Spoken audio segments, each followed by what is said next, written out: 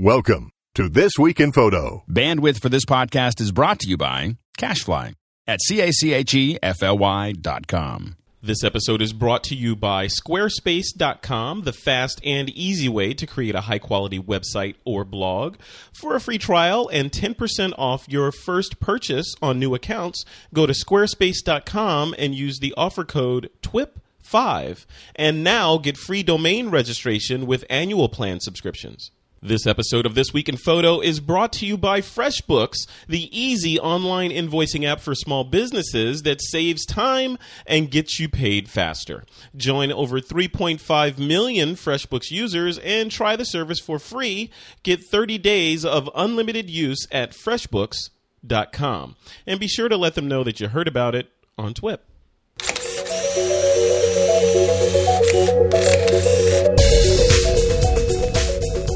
This week on TWIP, a new movie made with 50 Canon 1D Mark IIIs.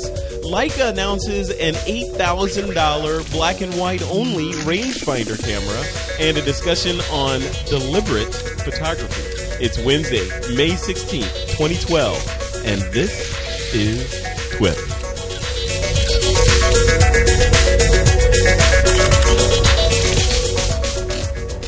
And welcome back to TWIP. I am your host, Frederick Van Johnson.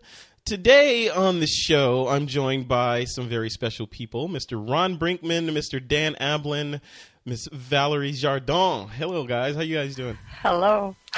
Good. How are you, Frederick? I'm doing great. This is going to be a really good show. I'm excited.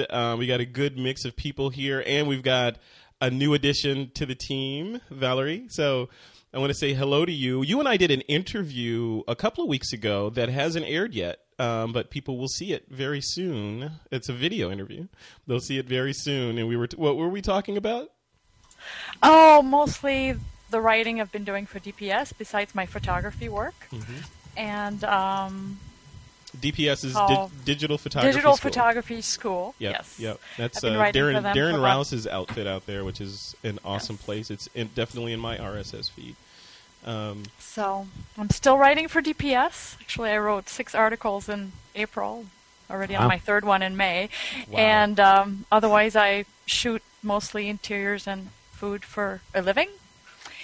And some workshops coming up in France, Paris. right? In Paris, yeah. Yes, in October. That's filling up, and having fun. I'm behind the camera all the time. I shoot for a living and I shoot for fun. So that's really cool. Well, welcome to the This Week in Photo Thank team. You. We're glad to have you here, Mr. Dan Ablin over there. You haven't been on in a bit, so what have you been up to over in the Windy City? Oh, just a lot of high school seniors actually at our studio. And that mixed with a good bit of 3D animation and training videos and all that good stuff. Very cool. Very cool. You're doing some work. You're doing some lynda.com titles and training, right? Yep. That's cool. Yeah, and actually... Can you talk about that, or is it secret? Oh, sure. Yeah. Those are 3D related. And I throw a little photography in there if I can. I'm still trying to work in getting some photography training in there. But we're going to be doing some more of our own on our 3dgarage.com site for the new CS6 suite. Mm-hmm. And I just had a nice talk with the SmugMug people today about being a lecturer for them. Oh, good. So they may fly you out to my neck of the woods to speak at my they actually meetup. Talk about San Jose, yeah. Awesome. So good. I love that because I'm tired of paying for plane tickets. It's like... No. no, that's good. Well, welcome back to the show. And then, last but not least, is Mr. Ron Brinkman. Hey, Ron, how you doing? Doing well. Doing very well. So I know we talked before that you have you were working on this project that you're finally able to talk about, and you're going to talk about it in your pick of the week. But give us a sneak peek of what it is. Well, it's an iPhone app, and it's kind of an interesting, different sort of take on photography. Hopefully compelling, certainly different, and I think it's a lot of fun. People seem to enjoy it, so I'll give you the full details when it comes time to do pick of the week. I love it. It's the cliffhanger. Cool. So basically, Ron Brinkman has built the Camera Plus and Camera Awesome Killer, right? Is that what you're saying? No, it's a Photoshop killer. Oh, it's a Photoshop killer. Nice. And SmugMug and Flickr all in one, right? Absolutely. All right. Well, cool. We'll look forward to hearing the details about that. All right, guys, before we jump into this week's news and discussion, I want to give a nod to our sponsor. This week's show is brought to you by FreshBooks.com. And basically, it's funny that they're sponsoring the show this week. Because I was just having a conversation about them earlier today with a client of mine that we were discussing just sort of payment and how things go, and I was telling them that normally in the olden days how payment went with clients are at the end of the month you figure out who owes you what, you send them invoices and you beg for money, and hopefully the money comes in, yada yada yada, all that stuff. The stuff that typically creative people like us hate to do, but I'm not just saying this because FreshBooks is a sponsor of TWIP. They have honestly made me more money than I probably would have made. Well, they definitely made me more money than I would have made without them, because they essentially are like a secretary. So they do, or an assistant. You set up reoccurring payments for certain clients. Like I have certain clients are on retainer, so I can say, every month on this day, bill this much, and automatically bill them. The bill that they get, they can pay like through PayPal or their credit card or whatever, right in the message. And I don't even know the message went out. I just get a message back saying, hey, so-and-so has deposited money in your account, and it just makes everything so much easier. You just sit down one day, you put everything in there, you put all your clients in there. You can disperse invoices directly from there. Say you had a one-off client, you could write an invoice and boom, send it directly to them. When they pay, it logs everything. Then at the end of the year, when it's tax time, everything is nice and neat and perfect in there. It is a really good system. So basically, if you're in business for yourself, the one thing that you want to make sure that happens on a regular basis is you getting paid. And what FreshBooks does is they make sure that happens. So. And they've been around since 2004 doing this, so they know what they're doing. And I can vouch that at least for the last 18 months to 2 years, they definitely know what they're doing, because I haven't seen a mistake so far, and it's really been really cool.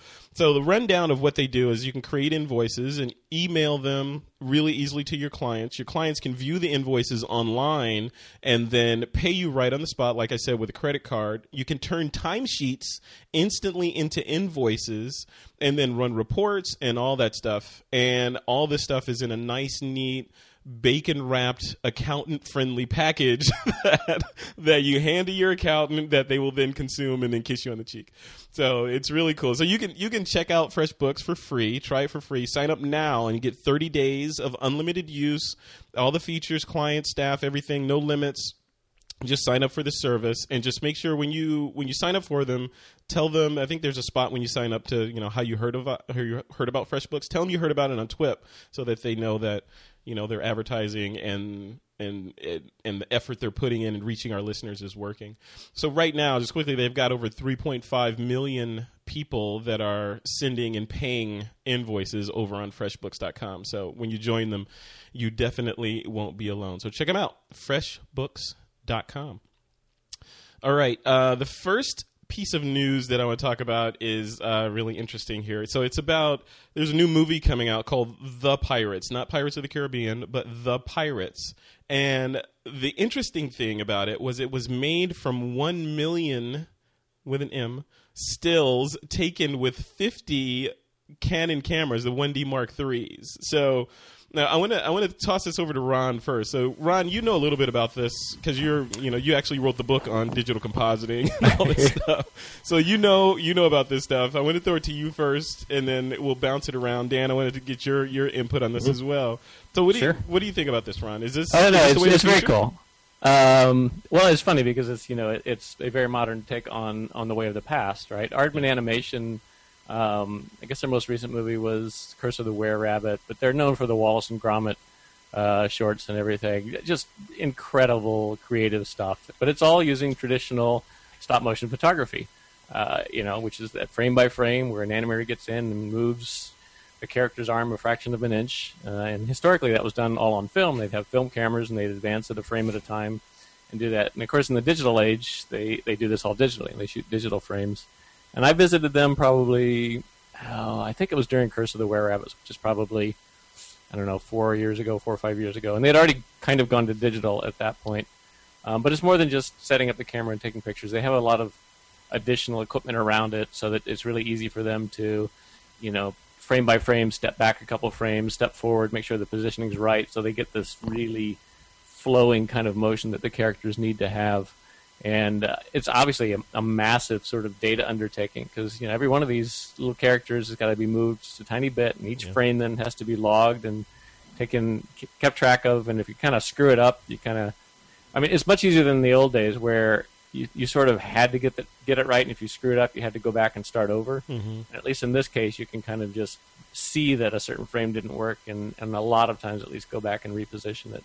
But it's really fun stuff. I mean, when I walked around, their sound stages are everything's little miniature stuff like foot tall characters. That's so cool. So their sound stage it's a very big building, but then everything is just a bunch of little tiny rooms that are all just kind of curtained off from each other with black curtain, just black duvetine, and these animators just sit there for 8 hours a day or however long it is, making little microscopic movements and triggering the shutter. That's really amazing. No, they're actually a foot tall. Those characters? I mean, it depends on what they're doing, but I thought they were tiny. Not that tiny. A foot's probably a bit bigger than what they are, but okay. They're at least 6 inches and maybe a little bit more than that. Okay. I think, if I remember right. So Ron, what the question that pops up in my mind is, after reading this article, it looks like is this I may be ignorant, but is this the way that cinematography, like big budget cinematography and feature film cinematography, is going the way of these tiny, really expensive comparatively cameras? Yeah, I mean, obviously everybody is very on top of what the state of the art and technology is, and so even though this is sort of the oldest form of animation, or one of the oldest forms of animation, they're using a lot of very high-tech stuff to do it. Most animated stuff these days is fully synthetic, fully CG. Mm-hmm. But, there's just a certain kind of really wonderful organic feel to these movies that are still using traditional stop-motion stuff. And so I think that, the cost has generally not really been the equipment in a scenario like this. It's been just the tremendous amount of man-hours that go into doing it. Because, you think about it, I mean, 24 frames a second, and you've got all these things have to work together. Yeah. But, they're very up to speed on the kind of the state of the art with this. But the interesting thing is that these guys, more than anybody else that's shooting something these days, are very future-proofed in the sense that they're shooting, 4K stills kind of things. They're immediately ready to broadcast at 4K or even greater than that. The cameras they were using, the 1D Mark IIIs, is even higher resolution. So they're really ready to go. They said they were only using a portion of the frame of the 5D Mark III. That's crazy. Yeah, and a lot of times you may do that just purely for data wrangling purposes. They may not need the whole kind of deal, and there's probably some post-processing that's done right away at it. But they're certainly ready to go as these projection technologies get better and better. Now, Dan, you're the 3D guy in the crowd here, right? So this is like we were saying in the beginning there, you actually train people on how to do 3D and all that stuff. Where do you fall on this? Because I know one of the things in that article that we're referring to was the fact that Canon came out and said that some of the scenes in the Avengers, this record-breaking movie that I want to go see again, was shot using off-the-rack Canon cameras, So, I mean, are we seeing? So, how does that work? Are we seeing everything moving in that direction on that side, and then how does that relate to 3D work? I think it's hard to say. Obviously, you've got movies coming out left and right that are all 3D generated entirely, and then you've got movies that are film with 3D put in. But then you've got situations like this where it's taking some of that digital technology, and I think Ron can back me up on this if I'm wrong or right, but this was first started with The Matrix. They're using digital stills to create some of those. When they did the bullet time scene. They did the bullet time. Yeah, there was a ring of cameras, and each was set to fire just fractions of a second, one after the other, and that's how they got that look. And stop motion is just classic. I mean, I was doing this on some little camera back when I was 14. I had a little car on the side of my nightstand, and I was just taking a frame, and I give these guys credit because I do not have that kind of patience to do that kind of work. That is one reason I like 3D animation, because you can set it's certainly a lot of work too, but you can set your first keyframe, your last keyframe, and it's let the lazy man interpolate. stop motion, right? In a way, yeah. I mean, there's just as much work elsewhere, but it's not that tedious work. Yeah. It's hard to say, if this is the future. I think now with the RED cameras, the way the resolution on these cameras, I think it's the infancy. It's really hard to predict where it's going to go. I just wonder if they shot RAW or JPEG on those. Oh, God. Yeah. Well, Valerie, where do you fall on this? So there's the basis of the question is this the direction that everything is going, or these big cinematographer rigs are going away and being boiled down to DSLRs? I think there is room for both. I mean, they're using the DSLRs because they don't take much space, and if they have to get into some tight spots or whatever, that makes more sense. But no, to go back to the claymation thing, I just love claymation, and my kid just did a project for school, and he used my old 50D to shoot the frames, and it's so much work. I mean, not only just to adjust the little clay people and make them move and everything. But I totally admire people who do that. Wallace and Gromit is awesome, and just love those cartoons. But the use of I don't do video at all, so So it doesn't affect your world. So like zero video, no nothing. Right? No, and I shoot with a 5D Mark II, and I've never used the video function. I mean, I will probably never for work. Yeah. I don't see my business going that way, but I want to experiment with it just for fun. And you never know. A client may want me to do a video someday, and I better know what I'm doing. But that's not how I see. I see myself shooting still forever, but maybe I'm wrong.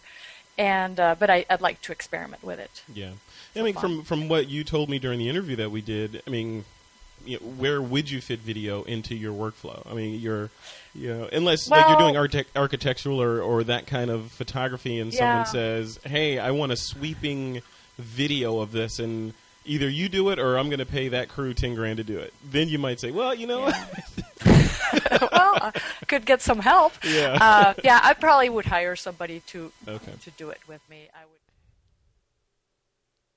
would.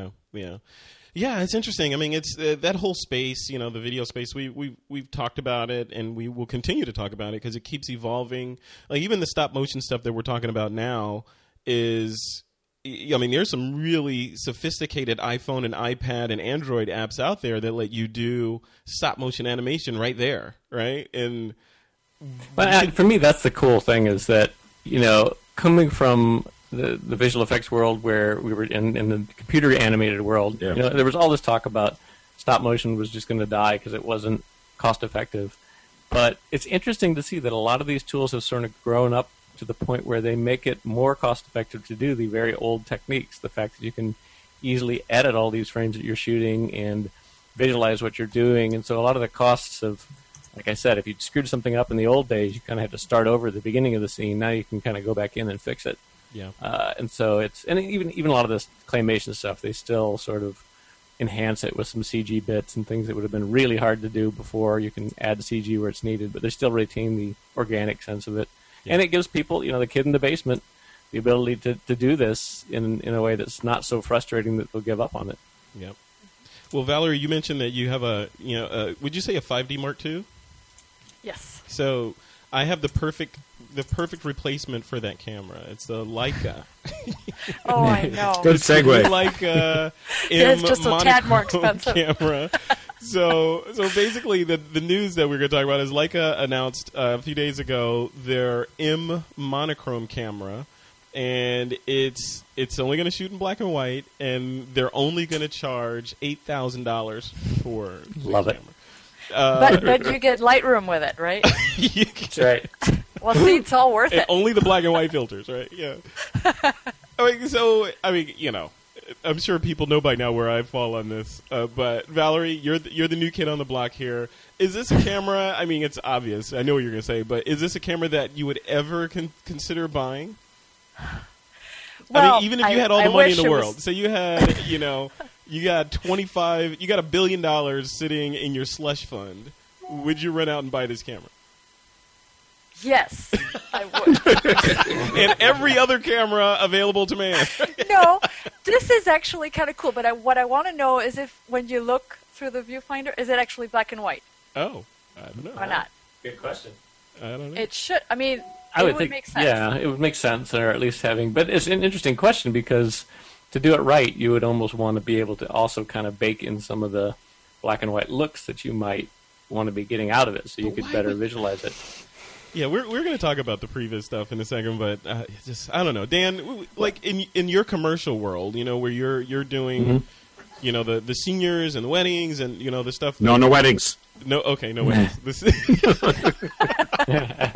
I've heard that before from different people. But when you're doing, the kind of the work that you do, is a camera like this that's locked down into one particular kind of photography. Would you ever consider that, or like who is this camera for? Like, somebody has $1 million trust fund, right?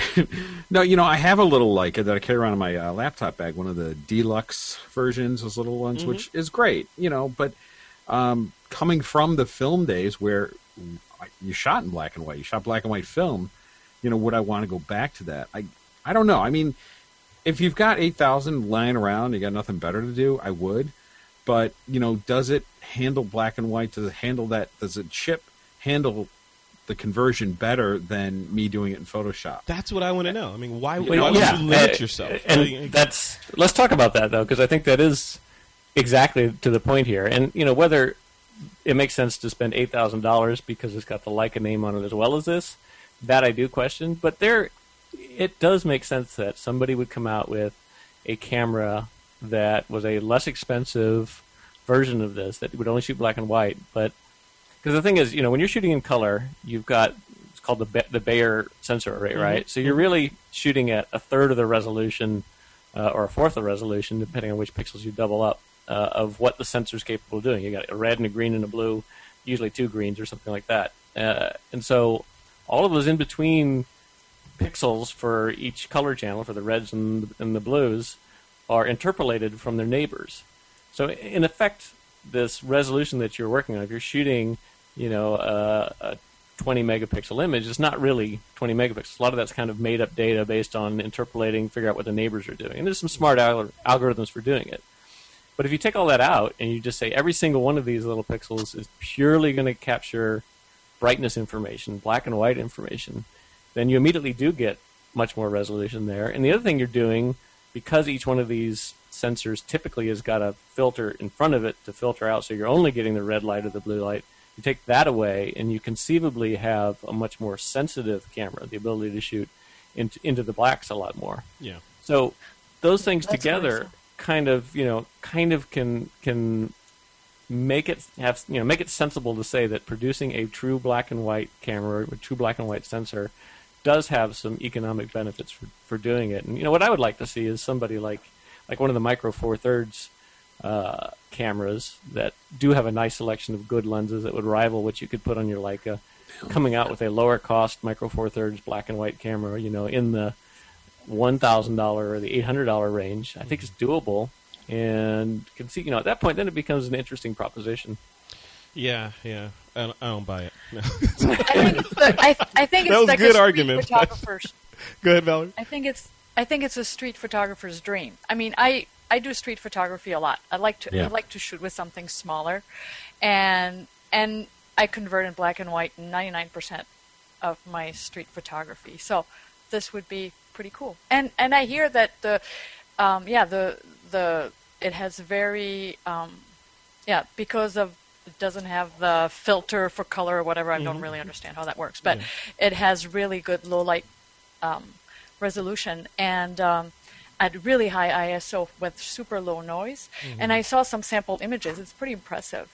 And actually, somebody even mentioned that instead of pixels, it almost looks like film grain. Pretty cool. Yeah, if you are a photographer that only shoots black and white, and there are plenty of photographers that do it, they will only convert to black and white. At some point, the proposition is you're going to do it anyway. Why not start with the the fattest negative? That makes sense. So maybe that's why it's so expensive, because the market is so vertical and narrow. And I think that's exactly it. Yes. Yeah. Huh. Yeah. Okay. Now, but it would be interesting to see if somebody, theoretically, you take any sensor, it's easier to make it black and white sensor than a color one. You don't have to overlay the little filters. You don't have to do all the extra processing power in there. So conceivably, you could make the exact same camera as pick any sensor out there. It's less expensive, and at that point, I mean, like my 10D, I have an old Canon 10D that I converted to infrared. And it's that's all it shoots is infrared. That's its job now. It's single purpose, and it's great as an infrared camera. But it's a 10D. It doesn't. It's not $8,000. Well, perhaps down the road you're going to see a camera that has multiple sensors. Yeah, see, now that would be interesting. Yeah. Look at the D800. They've got the two versions now, one with the anti-aliasing, one without. And now you've got this black and white thing that is brand new to the market. So who knows? Little dial in there. Yeah. A different sensor comes up, different shooting modes. Well, Leica, if you're listening, please send Valerie one of these cameras, maybe two. I'll take it to Paris and I'll shoot black and white. Yes, because Paris wants to be black and white, right? So that's right. Yeah, definitely. Okay. Well, I don't know. I think the jury's still out on it. TWIP listeners, if you have any comments on this, please comment on the blog post for this. That'll go up Friday. I would love to know what you think about this, or on Google Plus or wherever. Just let us know what you think about this $8,000 black and white only camera. Would you buy it, or would you convert one of your old cameras to black and white, or what? Okay, this next story, guys, I am honestly going to skip it because it is. Okay, I'm gonna now that I brought it up, I'm gonna tell people what it was. Talk about it. Kodak apparently had a nuclear reactor in its basement, but it's not as glamorous as that headline sounds. It wasn't. I mean, the bigger story was the fact that they had enriched uranium in the basement in Rochester that no one in the area knew that they had, and they were using it for testing and doing really precision radiography and that sort of thing. But there was nothing nefarious. It was under lock and key and all that. And this was like 3 or 4 years ago that they had it. Anyway, just wanted to bring that up. If you're interested in learning about that, just Google Kodak nuclear reactor, and you will. If they find the right client, that's probably their most valuable asset at this point. Yeah, exactly.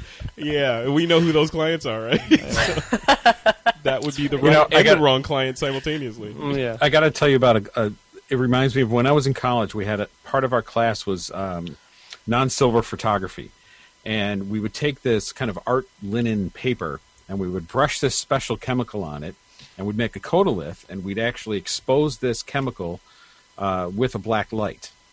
And then we would do opposite codolith and then expose it again with a different chemical, and you got this cool kind of rust sort of painted look, but it was a black light exposure. And we never knew what this chemical was. After about, I'm not kidding, and after about 3 weeks, some guys with like lab coats came in and took the chemicals and shut it all down. So I have no idea what that is, and I got weird dry spots on my hands now, 20 years later, so I don't know if that's from that. Do you have any children? I have one. She walks like this. She's amazingly intelligent. I don't know why. So I think there's a lot of that Kodak stuff going. It was Kodak products, by the way. So wow, that's crazy. It's interesting. It's a good footnote, but it is definitely not a huge story. All right, guys. Real quick, what we're going to insert here is I had a conversation with Alan Melzer. He's a friend of This Week in Photo. And he also happens to be a lawyer, and so every now and then I solicit him for cheap legal advice, which he gives me.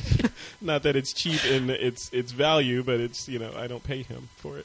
But he wanted to demystify. I asked him to demystify the legalities behind model releases, as we referred to in TWIP episode 251. So Nicole came on and talked a lot about when and when not to use, or when you should and when you shouldn't use model releases.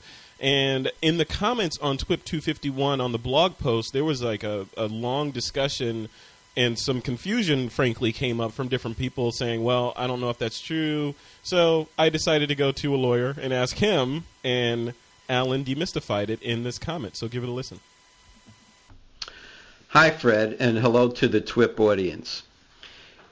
Fred, you asked me to listen to the discussion that Nicole and Ron had in episode 251 as it relates to model releases, and also to take a look at the blog posts. I've done that and found them to be very interesting and very informative. And I would encourage the listeners, if they're interested in model releases, to go back and listen to what Nicole and Ron had to say, as it was very accurate. What I would like to add is some aspects of the law that relate to model releases, and to put the model releases in context of when you don't need them. Now, I would call the listeners' attention to the American Society of Media Professionals website. That's at asmp.org, and they have an extensive discussion regarding model releases, and the information is very informative and very useful. Now, today I'm only going to be discussing model releases and not other areas of the law that might come into play even if you have a model release. And there are certain areas such as rights of privacy, rights of publicity, private property rights, defamation, and digital manipulation, and the consequences of that, as well as using a photo to illustrate sensitive issues. Now, the reason for a model release is to protect the right of privacy of the individual that's being photographed. And the model release is needed whenever you use a photograph of a recognizable image of a person, and it is used to advertise or represent a product, a business, a service. In other words, for commercial uses and for commercial exploitation. And in that context, the person who's photographed has agreed to be photographed and agreed to be published for commercial uses. In other words, it's going to protect the photographer and the publisher later on once they publish the photo. Now, there are certain situations where you don't need a model release. Generally, if a person is in the public and you photograph them and they have no expectation of privacy, then you don't need a model release unless you are going to exploit the photograph for commercial purposes. And that is the important distinction here, for commercial purposes.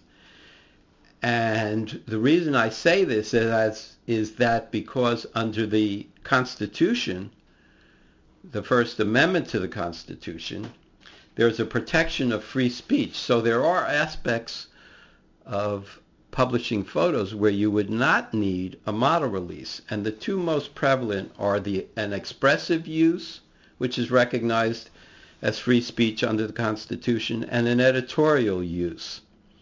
Under the expressive use, for example, if you're going to create art prints or you're going to have a photo in a book, as long as it's not on the cover where it's going to be used to sell the book, you probably don't need a model release. And in the editorial context, if the photo is going to be used for for its newsworthiness, in that context, then you don't need a model release. Now, even if you don't have a model release, you can still sell a photo. For example, if you're going to use a photo for editorial purposes, you certainly can sell it to the newspaper. Now, you're going to get commercial gain, but it's not going to give rise to the need for a model release.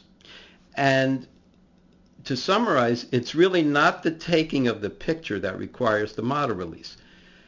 That is a whole other area of discussion, when you can't take a photo. The model release is there when you're going to publish the photo and how you're going to use it. And that will determine the need for the model release.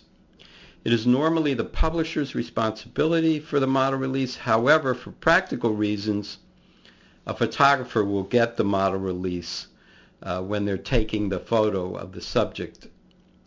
And that typically arises in the context of stock photography, where most agencies will definitely require that if you're going to have a person in the photo, you need a model release.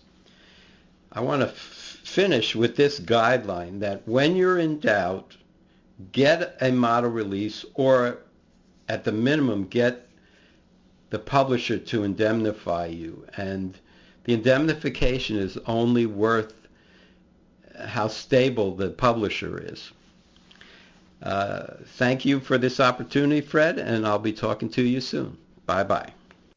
Okay, that was Alan Melzer. So if you want to check out that blog post that he's referring to in that clip, just head over to thisweekinphoto.com and find TWIP episode 251 and look at the comments, and you'll see what the whole hubbub is about.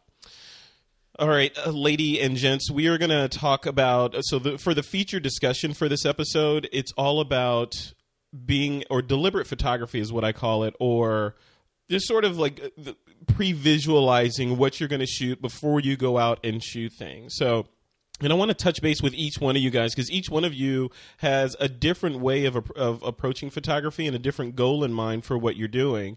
So, Valerie, I want to start with you. I just want to start with like process. You know, when you go out on a shoot, what is going, like the night before, when you go to bed and you know you're going to go do a shoot at 9 a.m. the next morning, what's going through your mind? Are you pre-vising, or are you just saying, you know what, I'm going to throw some stuff in the bag, and if I get a good shot, I get it? No, I never even thought that way.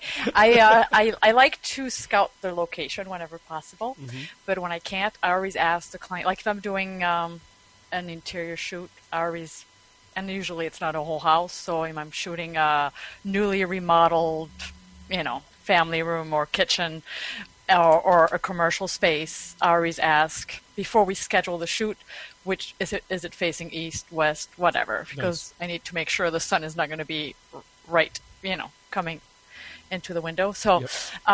So I make sure when I get there, it's the right time of the day to shoot. I just talk with the client a lot if I can't see the location ahead of time about, what their needs are and what kind of, because they're in interior photography, for example, there are a lot of vignette shots, the detail shots that are really important, and besides having the big picture.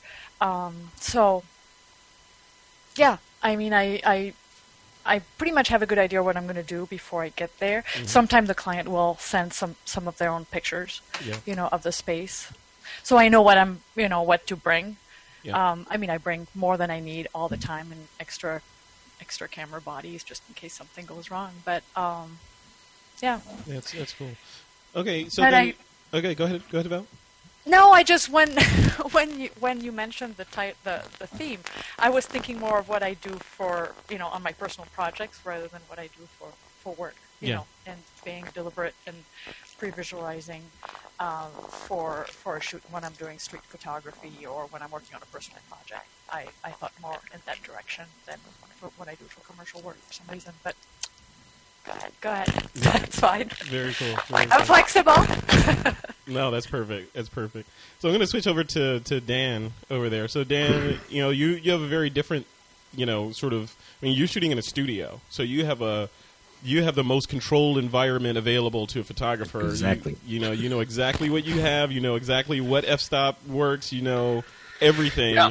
Does previs or pre-conceptualization of what the shot's going to be, does that factor into your shooting? Or it absolutely does. Obviously one reason we like studio is for exactly that reason. But a lot lately, we've been really pushing a pre-session consultation. Getting, whether it's a parent or whether it's a high school senior or the mom of the baby, getting them in ahead of time so we know exactly what we're shooting for, what backgrounds they like, so they know what to wear. But in addition, kind of the underlying thing of it, because it's obviously quick to switch a background. The bigger picture is what we're shooting for, whether it's just a simple wall portrait, whether it's a bunch of gift prints, or whether we're doing big canvases. If they've got a vertical spot in their home or a wide spot, and that helps me kind of know, okay, this is what we're looking for. Or they're doing a collection. All right, we need the group shot, then we need little Johnny and Susie, but we need them together. But then the mom is a stepmom, so we can't put her with the kids, and it's all those kind of things, so we know how we're shooting.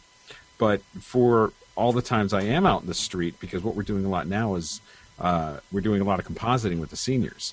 So I'll take, because I started just walking around the city just shooting in Chicago. So I still do that quite often, do photo tours and do workshops through the city. I'll now take those shots, and we actually have one that we just did of a high school senior. We shot him here with his hockey stick and all his hockey gear on a gray backdrop.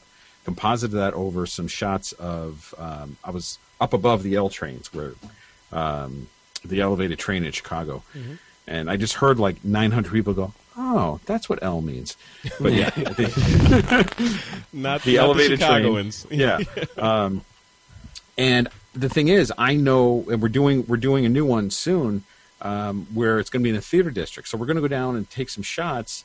And I know that I'm shooting somebody with a red dress, and we're going to hang a chandelier from underneath the L tracks. So that previs does help, especially when we're doing those compositing shots, because if that angle and perspective aren't right, it doesn't work. So, yeah, it always helps. And then, probably a good 20% of the time, you just kind of wing it.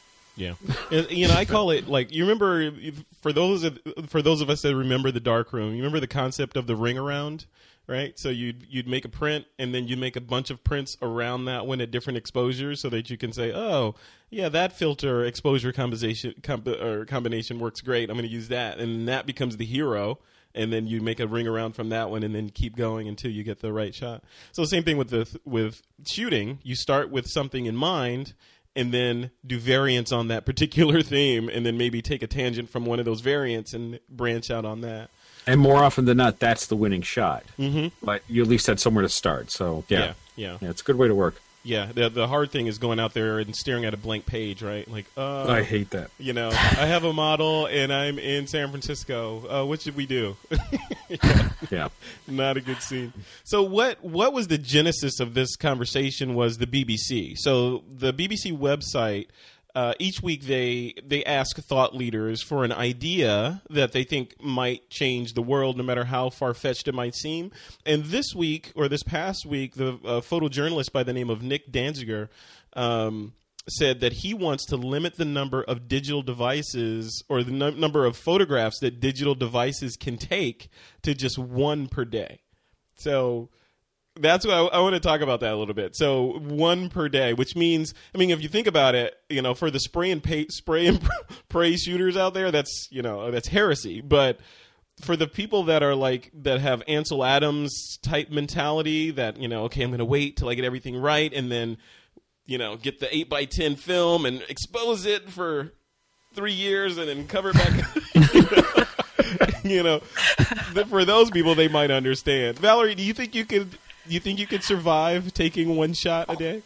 Or I actually thought of it. Well, I really believe in the power of limitations, whether it's limitation in the gear you carry, or limitation in like, I'm only going to take 10 frames today. Jim Brandenburg did that after he left the National Geographic in the late 90s. He set out to take one exposure a day for 90 days, and that was published. All 90 images were published in the National Geographic. Yeah. The entire body of work was so amazing, and that was one exposure per day for 90 days. Okay, because I was going to ask you about that. That was just one shot a day? That wasn't one selection a day? No, and he could be out there all day looking for that one shot, and it could be sunset, and he still didn't have that one shot. Most of the images are stunning. There is an exhibit actually right now in Minneapolis of the 90 images, and some are not so great. But when you look at the entire body of work, 90 days, there was fall into winter. Yeah. It's just, actually it was all fall, 90 days. It's amazing. And it was his bestseller book. And it was not even meant to be published ever. I think he kept it in drawers for like 2 years, and then the National Geographic found saw the images when someone was visiting his studio and decided to publish it. And that's the most images actually the National Geographic ever published in one story. Wow. It's amazing. Actually, I have a copy of that National Geographic. All 90 images are in there. So I really do think that limiting yourself is going to make you slow down. It's just like all of a sudden shooting film when you've been. I started my career with film, and so I never had the machine gun approach. When I'm out with photographers and they're like, I'm like, how do you even have time to look at all these images? Yeah. I rarely take more than 3 frames of one thing, and I kind of know when I get the right one. Mm-hmm. Yeah. And even I worked on a project for a still life project for an exhibit in the Netherlands earlier this year, where I did a still life setup. So it wasn't still life you see it, you shoot it. It was more staging it. And every composition I did, it was the first or second. Sometime I shot, 10 frames or 50 frames. It was always the first or second shot that was the one I kept, and that's the one that was in the exhibit. Wow. So I think you kind of know, and you always have to go with your gut feeling of, is this going to be the right shot? And then you keep on shooting, and for some reason it doesn't work as well. So I really think if you limit yourself, you can do better work. It makes you slow down. I agree. Ron is put a spin on that, since you've got iPhone on the brain. Should this be an app? I mean, as Valerie was talking about that, I was thinking, what if there was an app out there that reset itself every 24 hours and only let you take one shot, right, and then posted that shot online somewhere for people to see? I like it. I think I'll do that. Yeah, do it. The point is very valid that it would force people to really step back and think a lot more about what they're shooting. And I mean, the National Geographic that Valerie is mentioning is like, I remember looking through that too and just being really humbled by the really high level of photos that came out of that. And basically I also looked at it and said, there's just no way I could come close to doing something like that. Yeah. And, maybe I'm underselling what we all are capable of. You mean come close in talent, or come close in just being able to restrict yourself? No, I mean in talent. I mean, just looking at the quality of those photos and being able to consistently turn out that level on a daily basis, because it's a combination of technical skill, but also inspiration. That's a skill too, obviously, of having the eye to see this is going to be the shot that is worth taking today. Yeah. But, I do like the sentiment. I mean, obviously it's never going to happen, and people are going to continue to shoot more and more up to the point where people will just be shooting video constantly and just picking, a frame they like out of the stream, a 24-hour stream. I think that's a much more likely scenario, is that, all photos would just be plucked out of a consistent stream. Then you'll see well thought out individual photos. But that's scary. That makes me think of the whole Google goggles concept, where it's the constant stream, and you can say, I was at Yosemite a few weeks ago. I want to get a shot from there. So you just go pick one from your visual stream. Yep. I think that's right.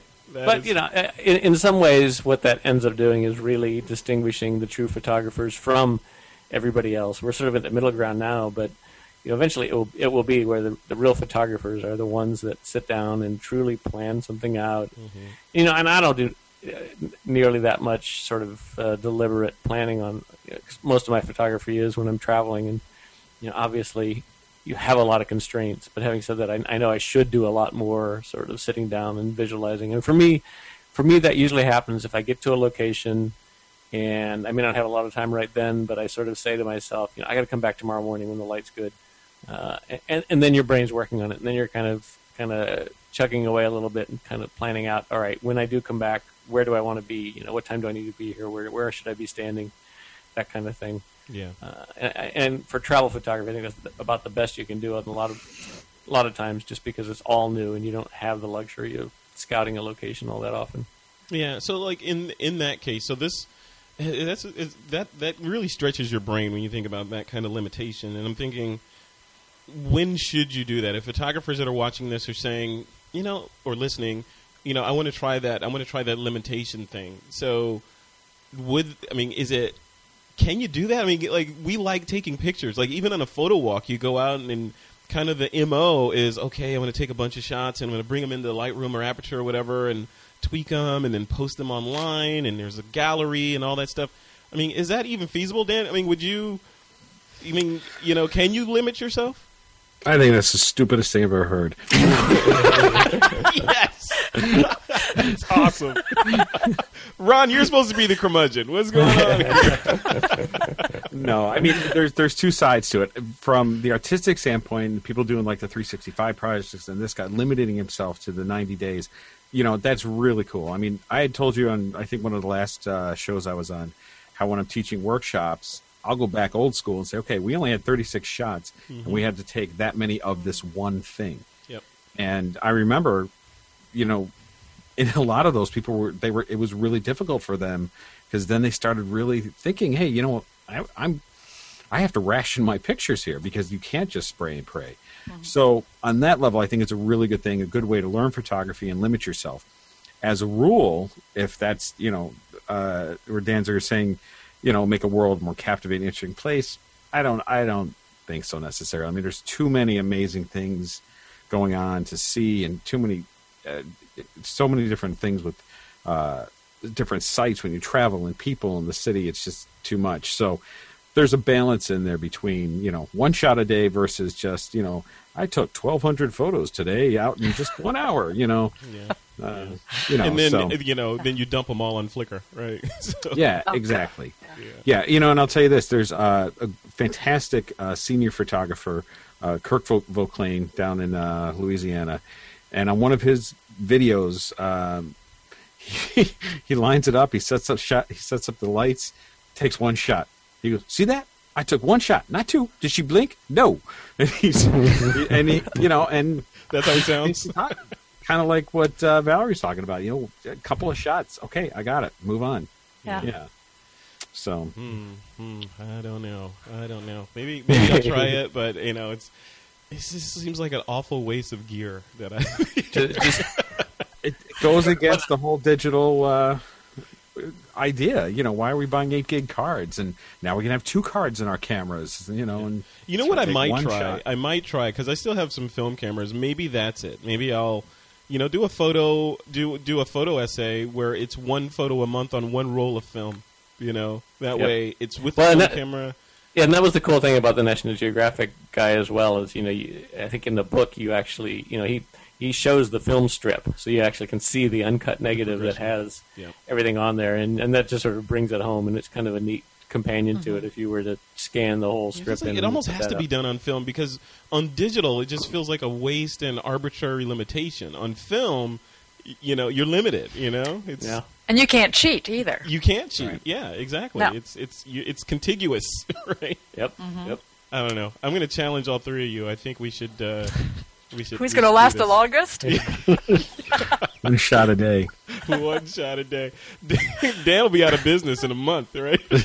I'm not sure I have a film camera that could actually shoot anymore. Yeah. Well, you can go get one. Here's my Polaroid. So speaking of film cameras or disposable cameras, those I think was it last week or the week before last we were talking about that IKEA disposable camera, which apparently a listener wrote on the blog that it was real, but it was a promotion. It's not going to be mass produced. Right. So, I saw that too. I'm sad about that, IKEA. It was kind of cool. What's up with that? We need that. We need that camera. Or somebody out there make a camera like that we can play with and just throw away. All right. On to the next segment really quickly here. So this is an interview I did with photographer Charles McPherson. He's a nature and wildlife photographer who bounces all over the planet like Indiana Jones, taking pictures in exotic places. So I caught up with him and had a conversation about, you guessed it, wildlife photography and the kind of gear that you take with you, the crazy stuff that's happened to him while out in the middle of nowhere trying to take pictures and all that stuff. So it's a really interesting interview, so give it a listen. I'm here with Mr. Charlie McPherson from The Amazing Image, also found at theamazingimage.com. Now, Charlie is an award-winning wildlife photographer. He's an instructor and just an all-around guy who loves photography and taking pictures of really cool things. And Charlie and I touched base a couple weeks ago, and we came to the conclusion that it would be great to chat with him in this format to share some of his knowledge about wildlife photography and how to go about doing it and trials and tribulations, and sort of get that message out to the This Week in Photo army. So, Charlie, welcome to the show. Well, thanks for having me, Frederick. It's my pleasure. It is my pleasure. Okay, so let's jump right into this. First of all, this is your first time on the show, so let's introduce you to the audience. Who is Charlie McPherson, and what brought you into the world of making images? Well, most of my family and friends don't recognize me unless there's a camera in front of my face. And it's been like that since about 1973, although I did take a bunch of years off as I went on to other pursuits like raising a family. But I started off in photography with my dad's Argus brick. Remember the I'm not even Argus familiar brick? with that. What is that? It's the Argus C3, and they called it a brick because it was shaped exactly like a brick. Wow. And you always waited for the moment that somebody would try to mug you and take it because you could hit them with it and kill them. Yeah. It was. Yeah. It doubled as a self-defense device, right? Yeah, it was a no-nonsense camera. Yeah. A beautiful little rangefinder that worked terrific. But, for all the years I was shooting, I just spent a lot of time running around taking nature photos and seascapes and those sorts of things. But I always had a fascination with wildlife. And for all of my life, I operated on one really bad assumption. And my really bad assumption was that I would never be able to do it. And that's because I grew up in Boston. Now, you know what the wildlife is like in Boston. Well, it's a different kind of wildlife, right? Well, it's pigeons. Yeah. And squirrels. Exotic wildlife would be a robin or a chipmunk. And being a city kid, wildlife just never really crossed my mind as something that was ever going to be part of my reality. So I went into adulthood thinking, boy, it sure would be nice, but this is just not going to ever be part of my life. Sure. And then I got my first digital camera.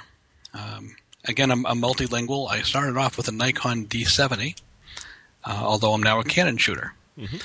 So walking through the woods, I heard a little rustle in the tree next to me, turned, shot instinctively, and got very, very lucky. And nailed a shot of a little black-capped chickadee taking off from a bush, sharp eyes, wingtip blur. Now, I would love to tell you I planned it. I did not. Thanks. Yeah, it was serendipity, right? As just dumb luck. But it opened my eyes and shattered my my bad preconceptions. And I, in that instant, realized that the little kid's assumption that stayed with me my whole life was all wrong. Mm-hmm.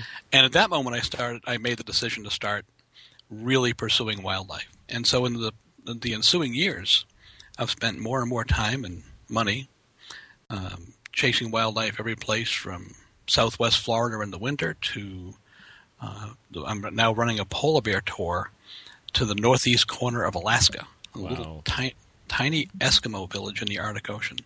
Wow. And it all started with a black-capped chickadee. No. So you clearly been bitten by the wildlife bug and wanted to shoot that. Any particular reason why you haven't expanded that out to say landscapes as well, or do you just like there's something magical about capturing that moment with wildlife? I do landscapes. I enjoy them, but I usually shoot them when I'm out looking for wildlife and can't find any. Landscapes are the backup. They're the backup. I do a little other work. I mean, I've shot some commercial work for, I don't know, probably in the West Coast. I'm not sure if you have Dunkin' Donuts, but they're a big we do. Coffee chain. Oh, you do? Oh, great. Oh, you guys have really come along. This is great. I think the entire planet has Dunkin' Donuts by now. I think I saw one in Tokyo at one point. So. Well, if you go to Dunkin' Donuts and look at their portfolio of build-outs, some of that work was done by my daughter and me. Wow, yeah. That's great. Okay, yeah. So we've got a little bit of the history. We know that you are Nikon and switched over to Canon. So let's talk a little bit about gear. Specifically, what does it take? So you're a Canon shooter. So what does it take in order to, taking it from the perspective of the photographer that's like they're listening to this interview and they want to go out and do what you do. They're looking at your work and they're like, I could never do that. Maybe I should go get some better gear or different gear so that I can maybe aspire to do what Charlie does. So what do they need to do? How should they start? That's a great question. The first thing that you're going to need is to overcome what you just said and what I believed all those years. You have to overcome the built-in notion that you can't do this because you can. And the single most important ingredient is absolute willingness to go out and put in the time and the effort and suffer for your craft and be willing to fail over and over and over. It is not over till you quit. Yeah. But when you quit, it's over. Right. So that's by far the most important ingredient. Now, as far as gear, I'm a big proponent of telling my students and others that the gear really does not make the photographer. Mm-hmm. That you can shoot a good image with jolly near anything. In fact, you should see the work my daughter does with her Holga. It's mind-blowing. Love that. But yeah. The Holga, for those who don't know, is, what do they cost now? About $29? Yeah, I think $29 with a $28 discount or something. Right. And of course, you never quite know what the camera's going to do with all the light leaks. And that's the magic lenses. of it. Yeah, that's the magic. That's the magic, right. I have no interest in it, but she's fantastic. Yeah. And she's, by the way, at RebeccaMacPhoto.com. Oh, yeah. So anyway, then a little plug for my daughter. Yeah. So as far as wildlife, it's a lot like sports. These are two pursuits where the gear actually does kind of matter. And one of the things you'll need most is a nice long telephoto. I started off shooting with I forget, it was like a 75 to 300, which I quickly replaced with Sigma. By the way, has a really nice sweet spot in their lineup. The 150 to 500 telephoto. The new versions have optical stabilization. Sigma calls it OS. It's a little dark. At 500 millimeters, it's a 6.3. But with camera bodies getting better and better with better high ISO performance, yeah, you can push them further and further. That's a sweet lens. It's just a smidge over $1,000. Now I know that sounds like a lot, but it is a lot. You're like, no, it sounds like a lot, but it is. Well, but compared to my other favorite lens, I shoot almost incessantly with the Canon 600 millimeter f4. Now that's the old version, which is the one I have that weighs 12 pounds. That's a $9,200 lens. I would tell you this. I think that the 600 f4 is definitely a better lens, but it's not 9 times better. Interesting. That Sigma makes a nice piece of glass, and for wildlife, that's kind of entry-level budget. You can do some really good work with that. Have you ever considered buying any used gear? I did once. Mm-hmm. I didn't like it. No. I bought a Canon 28 to 300, which is a great lens. But despite the description online, it arrived quite a bit more dinged up than they had described. I used it for a while, sold it, but of course I disclosed all that when I sold it. Yeah. But so I shoot a lot with that 600. I use the 100-400 on my second body, and the two bodies I'm shooting right now are the 5D Mark II and the 7D. The 7D is a much, much, much better wildlife camera because it has much better autofocus than the 5D Mark II. Now, of course, the Mark III is out, and it's going to blow everything else away. Right. But the other thing that's really important for wildlife is frame rate. And the 7D at 8 frames a second, not bad. And you need those frames because there's so much about the animal that you cannot control. You can control your depth of field and your shutter speed and your position and maybe move yourself into a place where the animal's in better light. Who knows? There's a lot you can control. But you cannot control the animal's head position, their movement, their behavior. So, frequently, I'll give you an example. I was in Denali last year, and one of the lessons I always teach people is to be ready to shoot instantly, no hesitation. There was a lynx. Lynx is a cute little cat. Well, he's cute if you're not getting eaten by him. If he's not chasing you, right? Right. But he's about the size of a really small dog. I refer to him as about 10 pounds of bad news. Oh, wow. Well, this lynx popped out of the bush, and I had the 600 in my hand and shot. I would much rather have put down the 600, grabbed the 100-400, framed it up a little bit better. But this little lynx was in position for 3 seconds. 3 seconds. Mm-hmm. So I took the shot.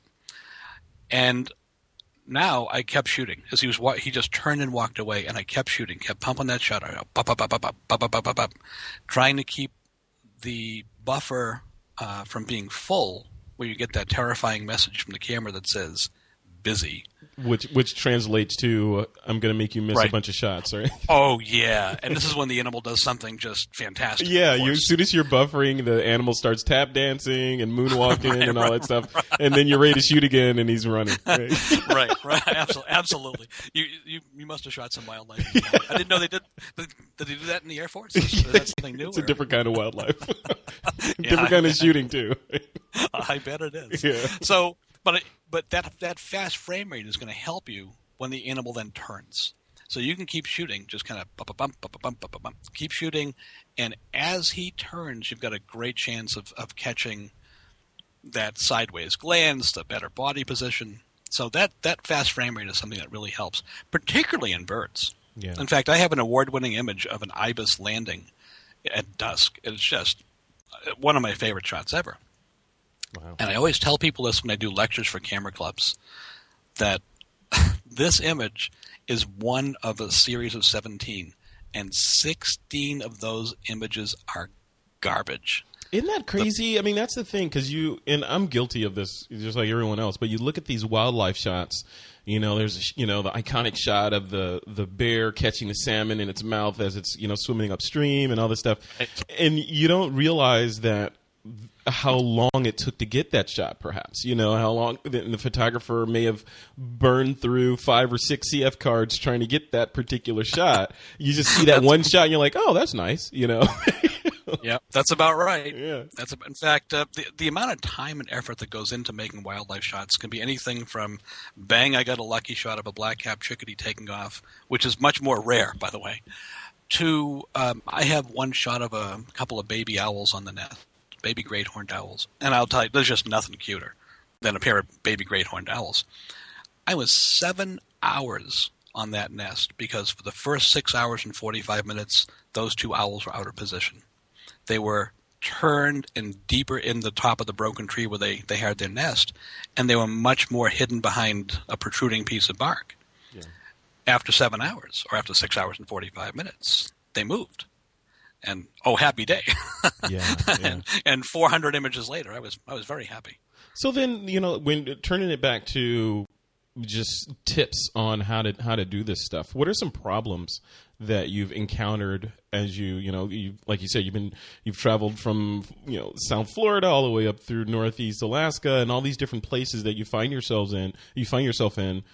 What are some of the things that you can give us? It might be, okay, when you're traveling, make sure you have this in your bag because, most people don't think about it, but if you don't have it when you get there, you're in trouble. What are some little tidbits you can share? Well, that's a great question, too. I am not one of these pack light people. I bring everything. There's the oven, the microwave, the DVD player. You're not far off. I mean, on the trip last year to Kaktovik, which is the island we go to in the Arctic Ocean to shoot polar bears, I brought my extension tubes. Wow. Yeah. I didn't know if I'd come across some little Arctic flower that I'd probably never see.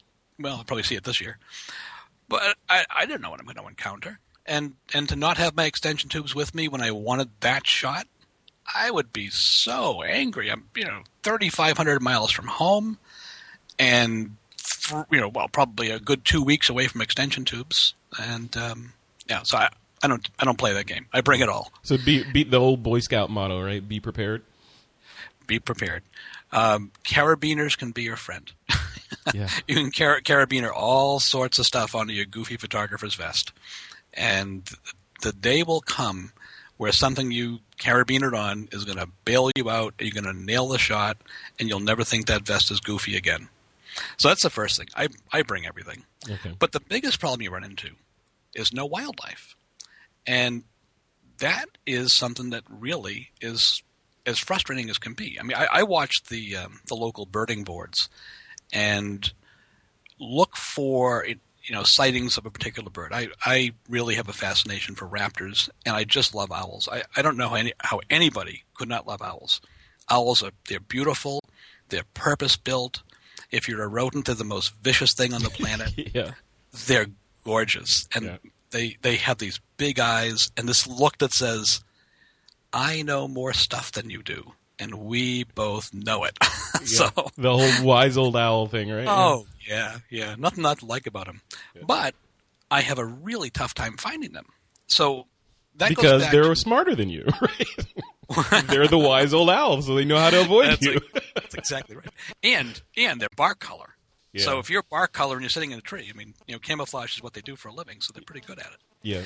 So one of the things is use local knowledge. Local knowledge can be anything from your local Audubon clubs, so your Audubon sanctuaries, to birding clubs, to, for instance, here in New England, we have a thing called Mass Bird, and it's an Audubon site where people report spottings of different birds. And that kind of knowledge alone will tell you who's where. In fact, we this year we have what they call an eruption of snowy owls. The snowy owls come south because there's not enough food way up north. Their favorite food is lemmings, and that population is cyclical, crashing about every 3 to 4 years. Yeah. Well, it crashed this past year. Here they come. You just about can't swing a dead cat without hitting a snowy owl. And if you look at things like Mass Bird, it'll tell you where they are. Who's seen them? How many are there? Where are they on the particular site? So local knowledge is huge. Right. So that's the first thing. Maybe that's the second thing. As far as challenges, of course, the photographer's perpetual challenge is not enough light.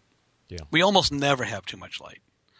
And I hope the day will come when we're all shooting at ISO, 3.2 million, and we can shoot by starlight, but that's not here yet. Right. So or that you can means just hang out. You can hang out and wait for the sun to go supernova. But that right. That might bring other problems.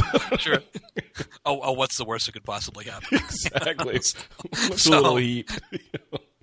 So you're gonna look for positions on the wildlife where hopefully you've got enough light, but oftentimes you're deep in the woods. So now the next problem you're going to run into is how does your camera perform with high ISO? And I always recommend, in fact, I did a blog post about this a few weeks back, maybe a couple months back. My suggestion is that your camera's ISO performance as it relates to noise before you have to. And so you do that by finding a nice high contrast scene, shoot it at every single ISO setting, look at the images, then go into post and start pulling up the shadows, and then look at the images again. At that point, use whatever noise reduction software you have and make a decision. You'll then be in a position to say, you know what, unless it's a really unusual situation with this camera, I want to keep my ISO below some number that you've determined by actually seeing it. Yeah. So those are a couple of things to think about. Okay, so let's switch gears a little bit and talk about sharing. So, we could talk about capturing the images and packing your gear bag and travel and all that stuff for a long time. But then what it really comes down to is once you have that image of that owl that you think is the most amazing thing in the world, then what? So what does that mean on your side? So you're atypical, right? So you're not going to be like the average photographer. But for the average photographer out there, say I got that shot. What do I do next? How do I share it? Do I print it? Do I hang it on my wall? Do I sell it? What do I do? Oh boy, could you actually hear the chill that just went up my spine? I thought that was static in the line. I don't know. No, because I think you're going to say something like TwitPic and Facebook and oh boy. Well, yeah. So I didn't though. I avoided that specifically. Yeah. So I'm still just dipping my toes in this. Now on my website, I do a new article on photography every week, and I'll post images there, and that's fine. But things like Twitter and Facebook, I actually hired somebody. I actually have my first employee. God bless her, she's wonderful. Her job is to do all this stuff and put some of these images out there at a very low resolution because I have not yet gotten to the point where I'm willing to put stuff out there that's stealable. That would make me crazy. Not that I have that far to go, but it would make me crazy. You mean just the fear of driving somewhere in Florida and seeing one of your owl pictures on a billboard? Man, yeah. I've got this gorgeous shot of a mother polar bear with a first-year cub, little baby bear. He's got his head resting on mom's back and his eyes are closed. It's just this wonderful shot. It's this perfect Kodak moment. And may Kodak rest in peace. Hey, they're not gone yet. Come on.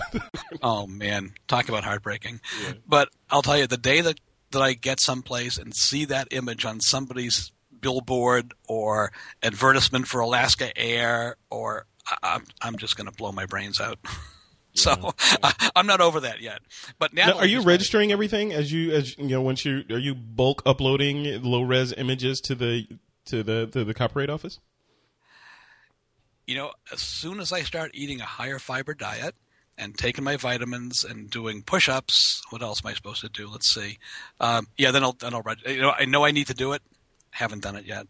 That sounds like that might be another bullet item for your first employee to register all your images. Yeah, I know. It's one of those I know I should do it. Eat my green beans.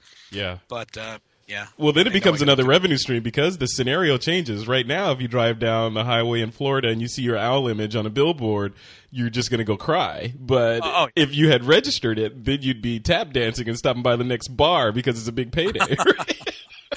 I know. It's actually on my list of stuff to do, and I just haven't done it yet. Yeah. It's a very busy thing growing a little business like this. Oh, yeah, while I actually own another retail store that's unrelated to photography, so I'm literally working 7 days a week and have been for the last 3 years, and that's my excuse, and it doesn't matter. All right. Well, as soon as we hang up this call, you're going to go register all your images, right? Promise. At some point between now and infinity, you're going to right. Well, so you'll never have to say this in a public forum again. Yeah, exactly. Because I'm going to ask you next time we talk. So let's talk about post processing. So you mentioned using noise reduction software and post processing and all that stuff. What are you using? Are you an aperture guy, bridge guy, Lightroom? I started off as a Photoshop CS3 guy in digital, and found I was using mostly bridge. Now the reason that I don't do heavy post in my wildlife imagery is that I really want to get out and tell the story, which I do to a lot of camera clubs and libraries and wildlife clubs. I want to tell them that they can get out and do this too. These beautiful animals are there and they're accessible. All it takes is, first of all, your decision to do it, and the time and the persistence, and you will create great images. Yeah. So for me to go and do these slideshows and these presentations and show images I created later in post is really kind of defeats the purpose. Now, when I do landscapes and architecture and portraiture, well, sure, we'll do post to a fairly well. Right.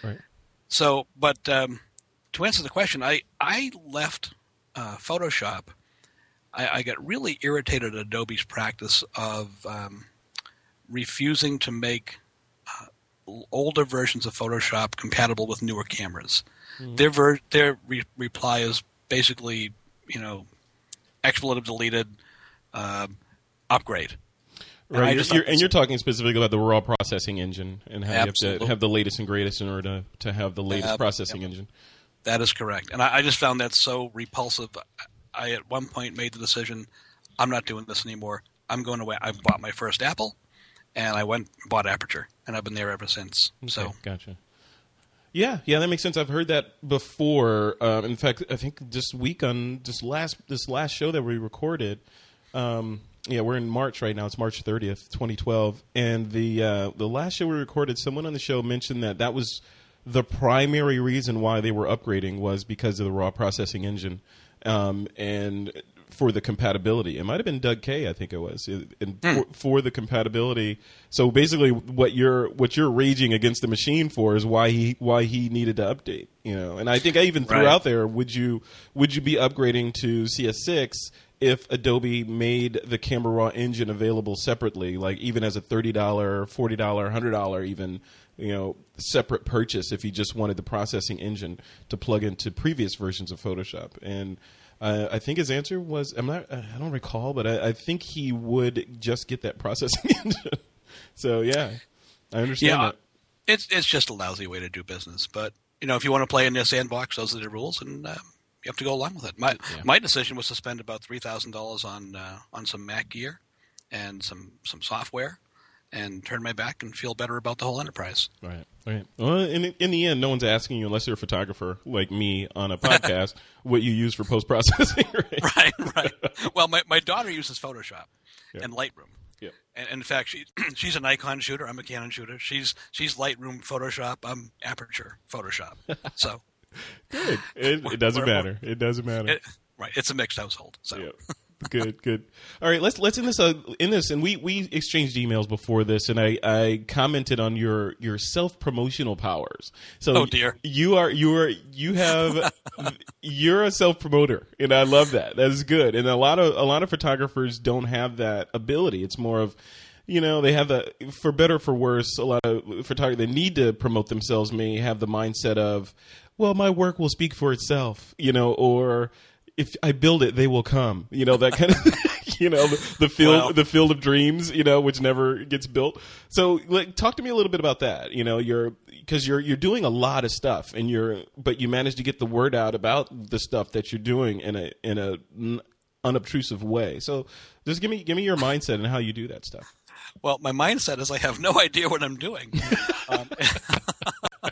That's great. If you want to know how to do self-promotion, look at a guy like Rick Salmon. Mm-hmm. Rick really knows his stuff. I mean, he's out there. He's known by everybody, universally loved. I mean, the guy's great. Yeah. I'm doing a blog. I mean, I wrote this blog. I do a new article every weekend, and by the end of the first year, I had about 10 unique visitors a day.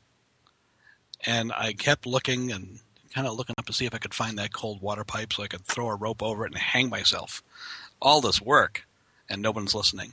Yeah. But I kept at it and kept at it and kept at it, and now I'm a little over 100 unique visitors a day, and it's getting there. Yeah.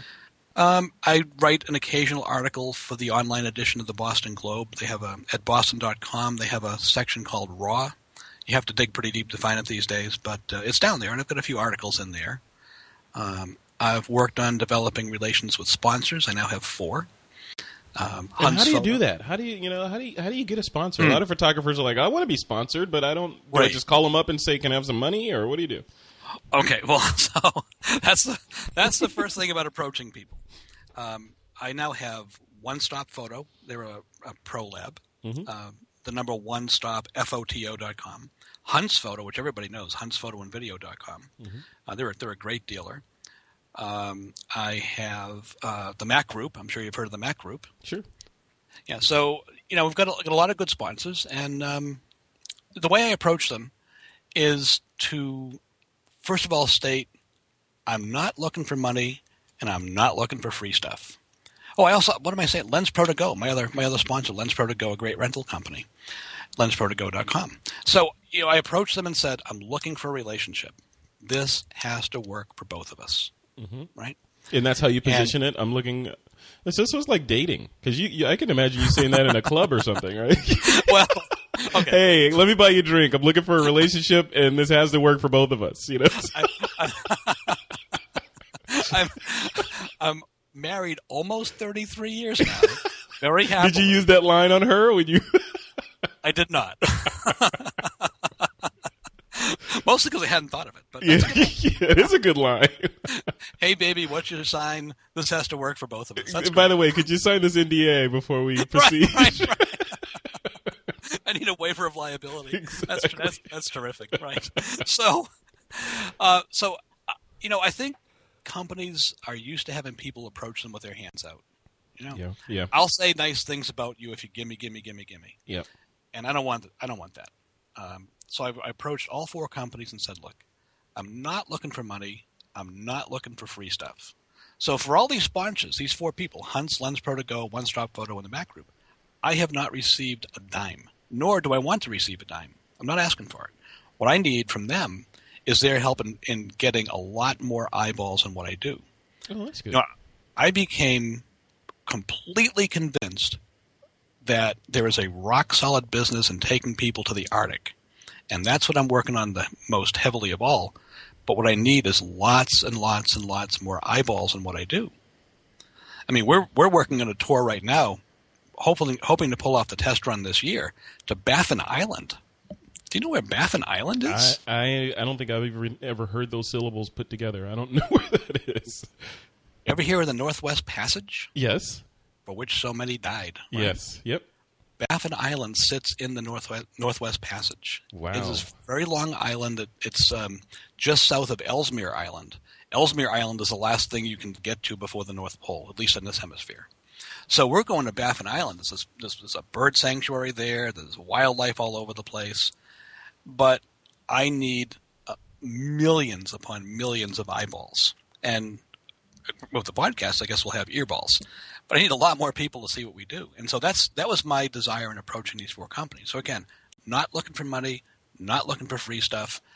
And what I'm looking for is a relationship that works for both. Yeah, that's a great point. And I'll just piggyback on that. When I was working at Adobe, managing professional photography, marketing, and Lightroom and all that sort of stuff, I would get approached by photographers multiple times a day asking for sponsorship. And the one thing that was common for most of them was they wanted Adobe to sponsor them either with money or with software for a workshop or something like that, but they didn't have much to give in return. So, and some would even say, I've been using your software for years and I'm running this workshop and I'm going to expose you to 100 people. And I would like free software to give to them. Right. You're asking Adobe to give you free software to, right. For things. So it's unrealistic. So the ones that were successful with me, and this is like a nugget for people that are looking for sponsorship, were the ones that approached with a clear value add to the company. So if you come in and say, "Hey, I'm going to talk about your company. I'm gonna blog about it. I'm gonna do this. I'm gonna expose you to this many people, which is a lot of people that you would not have access to before. I'm gonna do A, B, and C, all this stuff, and all I want in return is this, and to be able to use your logo." And some of them would even say, "Hey, my value add to you is me putting the Adobe logo on my website to put in front of my 500 visitors." Right. I don't know, but I'd say, the Adobe logo is kind of recognized already, and it doesn't really need exposure. Right. So if you approach these companies, do them a favor and just go in with a value add and be realistic. Yeah, and I think a lot of this comes down to, do you believe in your own work? Yeah. Does your work speak for itself? If you come to Alaska with me, if you come to this little island in the Arctic Ocean, I am going to put you 50 feet from the polar bears, and you will come home with images that will turn your friends green. I believe in that work. I am not looking to have Lens Pro to Go and Hunts and all these guys fund my dream. I will work for my dream. My work will speak for itself. Yeah. Those tours will speak for themselves. I think if you really want to go out there and get sponsors, don't go out there with your hand out. Yep, that's a really good point. Well, I don't want to suck up any more of your time on this beautiful Friday. So let's, first of all, this has been a great interview. So I want to put you on the spot and ask you if you will come on This Week in Photo again as a regular guest, so we can pick your brain, from time to time. I would like nothing better. All right. Well, we'll make sure that happens. And then finally, where can people go to find out, what you're up to, and where would you like to point the TWIP Army to be exposed to more Charlie McPherson? Well, I think the simplest place is the website. Again, there's a new article on photography every week, and there's a photo contest, by the way. I have actually taken a page out of the TWIP book, and I do the one-word assignment, no questions allowed. Good. So I went real simple for this coming month. The one-word assignment is landscape. I like it. Come on. That's on. easy. Yeah. You got to be able to find the landscape. It's not that hard. Yeah. So, and in fact, this month the prize is One Stop Photo is offering a free double matted and framed 11 by 14. So very nice. Very good. So there at the website, you'll find all that stuff. It's theamazingimage.com. And then we are on Twitter at theamazingimage. And Facebook is facebook.com/theamazingimage.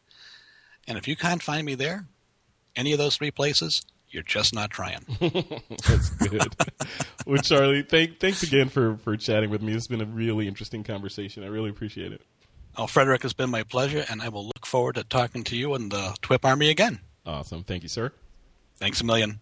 All right, you can learn more about Charles by visiting his website and, of course, his various social networking sites. And we'll link to everything about Charles in the notes for this episode. And lastly, I want to give a quick nod to our other sponsor, Squarespace.com. Squarespace.com, as you guys know, is a fast and easy way to create a high-quality website or blog. Squarespace.com is an in-the-cloud service, meaning there's no software that you install on your site. There's nothing to download. There's nothing, nothing to lose. You get a username and password. You log in, and you can build your website, your blog. You can, basically manage the entire thing, soup to nuts. Flickr integration, Twitter integration, all that stuff. It's optimized for people that know what they're doing in terms of web design. So if you understand what CSS is, or cascading style sheets, if you know what that is, you can get in and tweak it as much as you want to make exactly the site you want. If you don't know what that means, you can still start with a template and customize the template to do whatever you want. And they've got hundreds of templates in there for every conceivable website that you might want. So, tons of stuff in there. They've now integrated Google's 300-strong web font library into the offering. So now you're not even restricted there. But back in the olden days, if you wanted a special font on your site, you had to design it in Photoshop and then make it a GIF or a JPEG and put it on your site that way. Now, you can actually embed the live font on your site, which is much smaller and gives you much more sort of flexibility.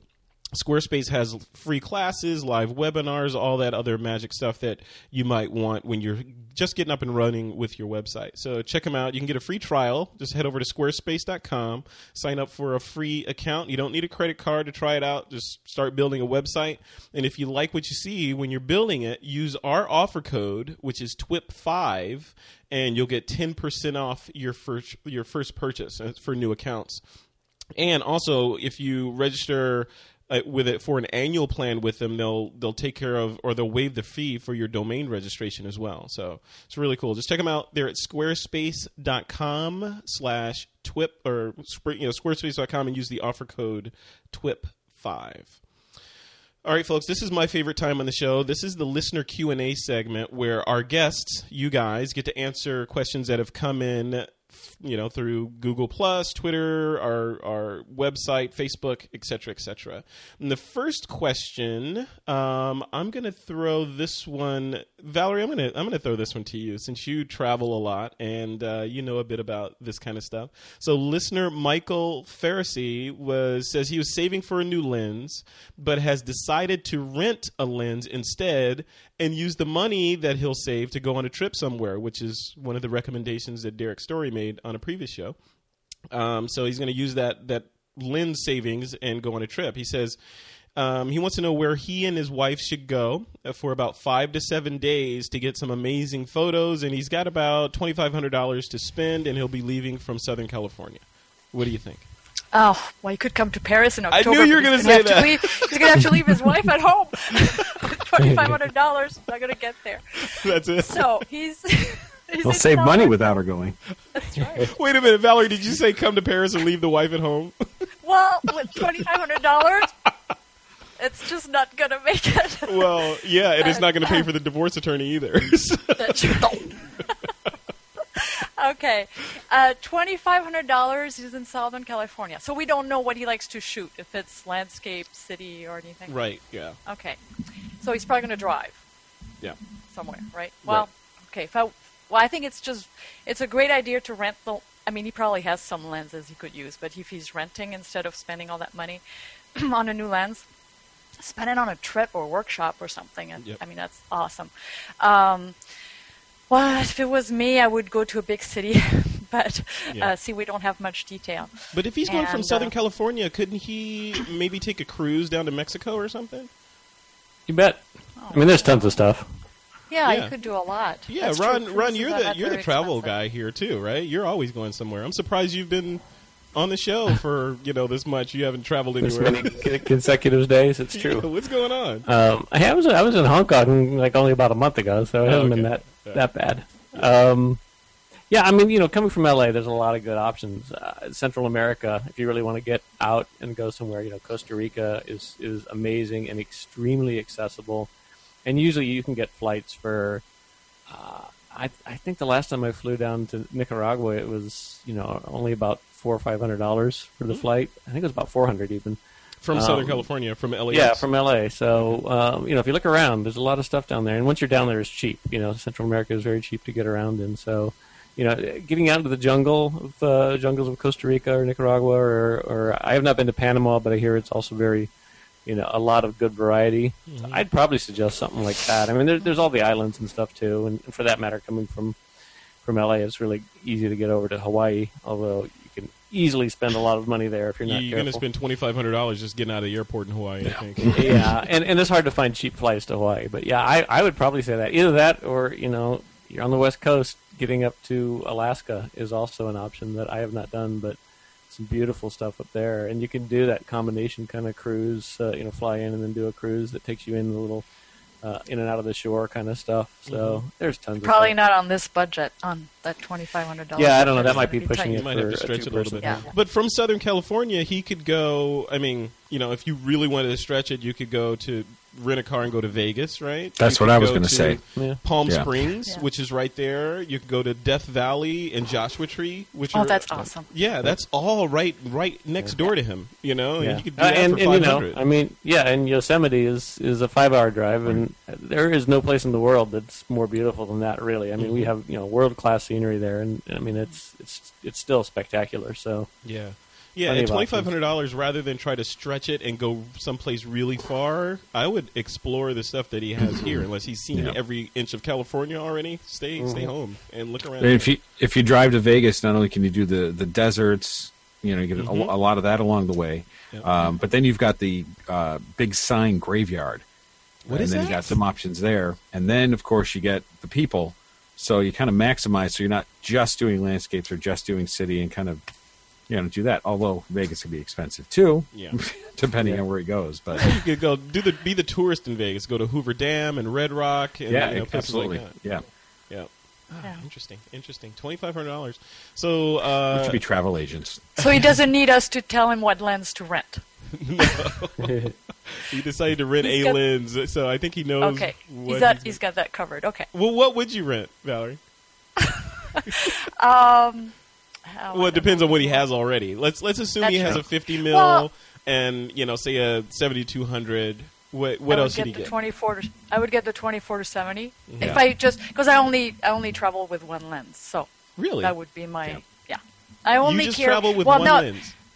I never have an extra lens with me when I'm on a photo walk. When you're walking, when I'm in, but I could leave one at the hotel. But I usually just bring one lens, and that would be my go-to lens. That is great advice. I love that. Yeah, I think you mentioned that during our interview as well. That is. I don't change lenses in cities because I don't want dust on my sensor. Remember. I love that. Ron, do you do that? Do you when you're out like in exotic jungles looking for the lost Ark? Do you have one lens with you?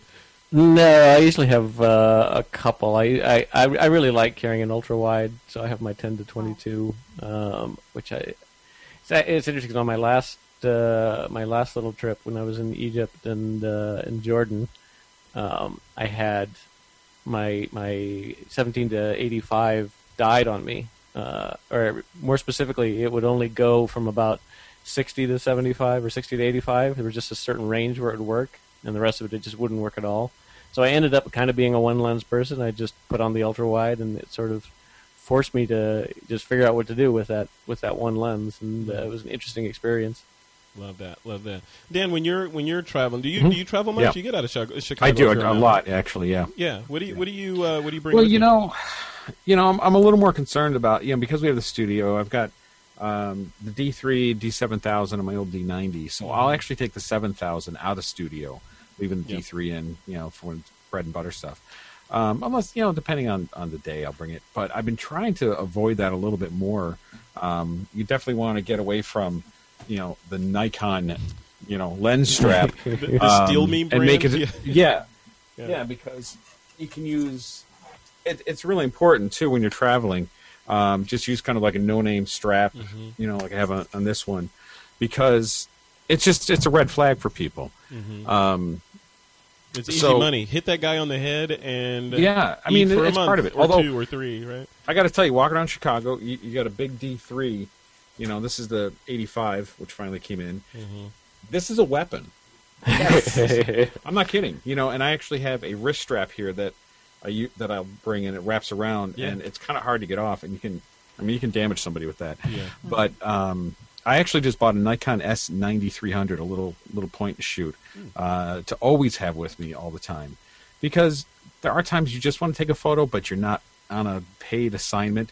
If I was fortunate enough, like Ron, to go to Hong Kong and things, I absolutely bring the big cameras, and and maybe tape up the name a little bit and try and be more discreet about it. When I've gone to Jamaica and places like that, I actually have it's a sling, and it opens from the top. And I don't know if you can see what I'm doing here. It opens from the top, and I'll have that wrist strap, and I can put it right in there, pull it out, take some shots, and put it down, and then it's under my arm. Because certain cities, you don't want to be, hi, I'm a tourist with my camera walking around. So those are just things to be conscious of, when you're traveling with a camera. Yeah. Now, Ron, I've never had any close calls at all. You haven't? That's good. Like in terms of like being mugged or anything? Yeah. I usually travel in Europe, like big cities like London, Paris, Amsterdam, and I've never even felt, like threatened, that somebody was going to mug me. Yeah. But that's not to I say haven't that either, you but I shouldn't grew up be... in Chicago, so I'm just... It's in the back of my head. That's not to say that you shouldn't be cognizant of your surroundings, though, Yeah. even in those big cities that are... Because there's there are people everywhere that will take what you have. Yeah. Right? Yeah, if it's a photographic journey, I'll bring 2 lenses, 24 to 70 for sure, and either the wide or the zoom, depending on what I'm going to do, and if I can fit it in with... I got a nice think tank bag, so I can actually fit it all with the laptop. But if it's just a trip, little point and shoot. Yeah. No, Ron, you don't. When you go on your adventures, and by the way, you look like you're sinking in quicksand over there. Sorry. I think the shock absorbers on my chair just slowly start to sink down. That's awesome. You were a full person. Now you're just a head over there. I don't know. It's an Oompa Loompa. No, but when you go, I remember you telling me one of these trips that you went on maybe a year or 2 ago that you didn't bring your DSLR on purpose. You just brought something really because you were worried about your safety, right? Well, no, it was my trip to Nicaragua, and it wasn't a safety thing. It was more of a just seeing if I could get along with it. I've been to Costa Rica a couple times, and the scenery is fairly similar between Costa Rica and Nicaragua. I kind of was like, all right, I don't expect that I'll see tons of things that will be extraordinarily unique, and so I just thought I'd try it, and it was interesting. I mean, I certainly missed it at times, and there were certainly shots that I can kind of still remember as like, boy, I wish I'd had a beefier camera for that. But these little point and shoots are pretty decent. But it was not a safety concern, though. It was more of a. I haven't really had a problem either. I was reasonably paranoid in Venezuela just because it's just got such a bad reputation. And the only real incident I ever had didn't happen to me, but it was the girl I was walking next to. In Egypt, and somebody came up, and ostensibly he was trying to sell some, like a scarf, and the trick was he was holding the scarf up sort of like directly under our noses, and what you don't realize is while he's doing it, his other hand is underneath the scarf, reaching into the bag that's at your side. It was really an interesting exercise in how clever they've gotten, because he's totally talking. He must have practiced this quite a bit because he kept up the whole spiel. He was talking the whole time. He making eye contact, all that. He was waving it, in front of our faces. So should have brought the D3. Boom. Yeah, there you go. And he ended up not getting anything because she felt, some tug on the bag, so he wasn't that skilled, and she called him out and he ran away. But that was the only even slight incident I've ever had. Huh. Interesting. Well, yeah. Lesson is keep your eyes open. Especially you're in unfamiliar places and you have these really, really, really expensive cameras with you. you can make somebody's day easily. Well, and I think the other thing is that it's much, much, much more likely that what's going to happen is the bag is going to get grabbed if you set it down, if you take your eye off of it. Yeah. You know, the chance of somebody yanking a camera off of your neck or something are just so much lower than you just losing track of it, you know, and or leaving your bag open or something like that. And that's really the thing you really got to watch out for. Yeah. I mean, and you also want to. I think somebody just yanking it off your neck and running that would be preferable to them saying, "Hey, here's a gun in your face. Give me your camera and the bag and know everything else." You know. Yeah. So just keep an eye out on that stuff. All right, let's move into the pick of the week segment. This is the pick of the week where you guys pick something photography related. It can be anything. It could be a rock, as long as it is somehow even tangentially related to photography. I'm going to start with you, Dan, first, and got it. Let us know what your pick of the week is. Yeah, my pick of the week is stickyalbums.com. Sticky albums. Sticky albums. And it's pretty neat. You can do it for $20 a month. You can actually try one for free, or you can do one for, I think it's unlimited for $180 for the whole year. Mm-hmm. And basically what it does, it allows you to log in and brand an album. So let's say we just photographed a high school senior. They all want it on their iPhones and their iPads and Blackberries and whatever else. It will actually create an application, a gallery, that it's an HTML5 thing, but it actually works really well. You upload all your photos. You've got all your branding already set in there, and it has a horizontal and a vertical position of your logo that you put in Photoshop. You just make it that way, and upload your images. It'll send them a link, and then when they hit that link in their email, it'll actually load on their phone or their iPad and tell them, okay, go ahead and click this button, and it'll make a desktop application. So, long story short, the seniors can go and say, okay, here's my phone, here's my sticky album. And they can take a look at all their photos and show everybody. So rather than, and even for the moms especially, so I don't know if you could see that, but there's one on there, and what it'll do, calls up your logo, just like that, there we go, no reflection. Yep. And then in a matter of minutes, there's your album. Wow. Okay. And, rather than trying to load all their photos onto their phone, or the mother for that matter, which, there's some technically challenged adults, and they can just click a link, and they've got all of their kids' photos on their phone or their iPad. So really nice. Sticky albums. Very cool. All right, and I'm looking at their site now. They've got a free trial. Yeah. And their starter package is $21 a month, or the pro package is $189 a month. Yeah. No, a year.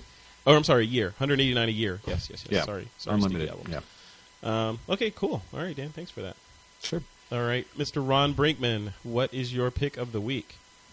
Well, as we teased a little bit in the beginning, I've been head down working on this little iPhone app, kind of to teach myself about the process, but also because I think it's a fun sort of thing. And the app is called Freeze Paint.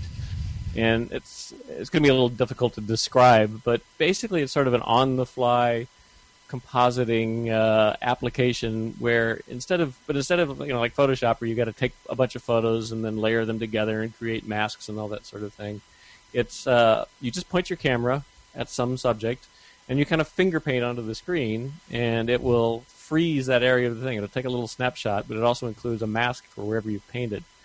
And what it does is it lets you really quickly kind of put together collages and that sort of thing. Is very easy, but it also is effectively a compositing tool and a layering tool in the sense that you can point at one subject, kind of paint a little bit to generate a mask, and then point at another subject and layer that behind it, and kind of build up these complex or interesting or fun sort of images out of it. I think it's really sort of it's a new way of looking at photography. I'm really hoping that people kind of use it in that fashion, that it sort of changes the way they think about how they're interacting with their camera and gives them just a different kind of paradigm where they're not stuck in this, I'm going to take, press the shutter and get a single image in time. It's much more about kind of remixing your world around you.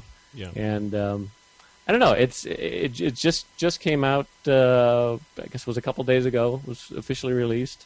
Nice. And so we're still kind of trying to see what's the what are people going to be using it for? What's the traction point on it? But I mean, I would love to have people did not just do that. I knew it. Wow. Uh-oh. We just lost Ron. Oh, no. See, that's what he gets. It's his turn this time. That's what he gets, right on freeze paint. All right, well, maybe he'll join back in. While we're waiting on Ron to rejoin us. Oh, there he is. He's back. Uh-oh. Let's see. That'll I teach can't me. Yeah, I did not boot you out, Ron. That was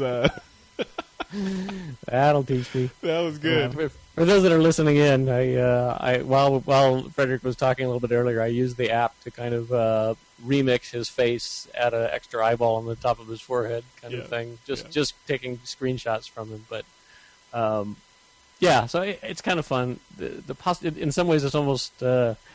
It's very open ended. You can kind of do anything with it that you can come up with. So I'm hoping that people will do exactly that. But it's in the App Store now. It's just called Freeze Paint. You can go to freezepaintapp.com and check it out. And it's very, I don't know, I think it's very fun. But I would love for people to try it. And I would really, obviously, when you're jump starting an app like this, the word of mouth is what you live or die by. So if anybody does check it out, please share the images on Facebook and Twitter. There's a really easy way for doing that. And just help me spread the word. And what I'm hoping is that we'll get a lot of fun images out of it. Yeah, that's cool. Cool. What's the price point, or how much does it cost? 99 cents. 99 One thin dollar. Look at that. Cool. Less than what you tip the coffee guy. That's right. So, Tips the coffee. and full money back guarantee from me personally. I'll send you a crisp $1 bill if you don't like it. Oh, wow. You can make a penny on it right there. Wow, look at that. All right. That's cool. All right, Ron, thanks a lot. And Valerie, do you have a pick of the week for us? Yes, and it's a book, Storytellers by Gerald Foster. Did you read that one? I have that. I have not read it yet, though. It's really good. And how come I don't show on the big screen when I'm talking? I can see you. We see you. Oh, really? Okay. Yeah. Which is fine. I'd rather be on the tiny screen. So Storytellers by Gerald Foster. And it's like no matter what level in photography you are, you'll find something in there. It's about telling a story in a frame or in a series of images, and which is what I love to do and I love to teach. And I like his approach. I mean, even non-photographers would enjoy this book. The images are beautiful. I like his style. It's a great book, A Photographer's Guide to Developing Themes and Creating Stories with Pictures. Very cool. All right, Gerald thanks Foster. for that. And it's published with New Writers. New Writers. Okay, cool. It's my publisher. All right. And my pick of the week, really quick, is along the lines of what we were talking about before with pre-visualization.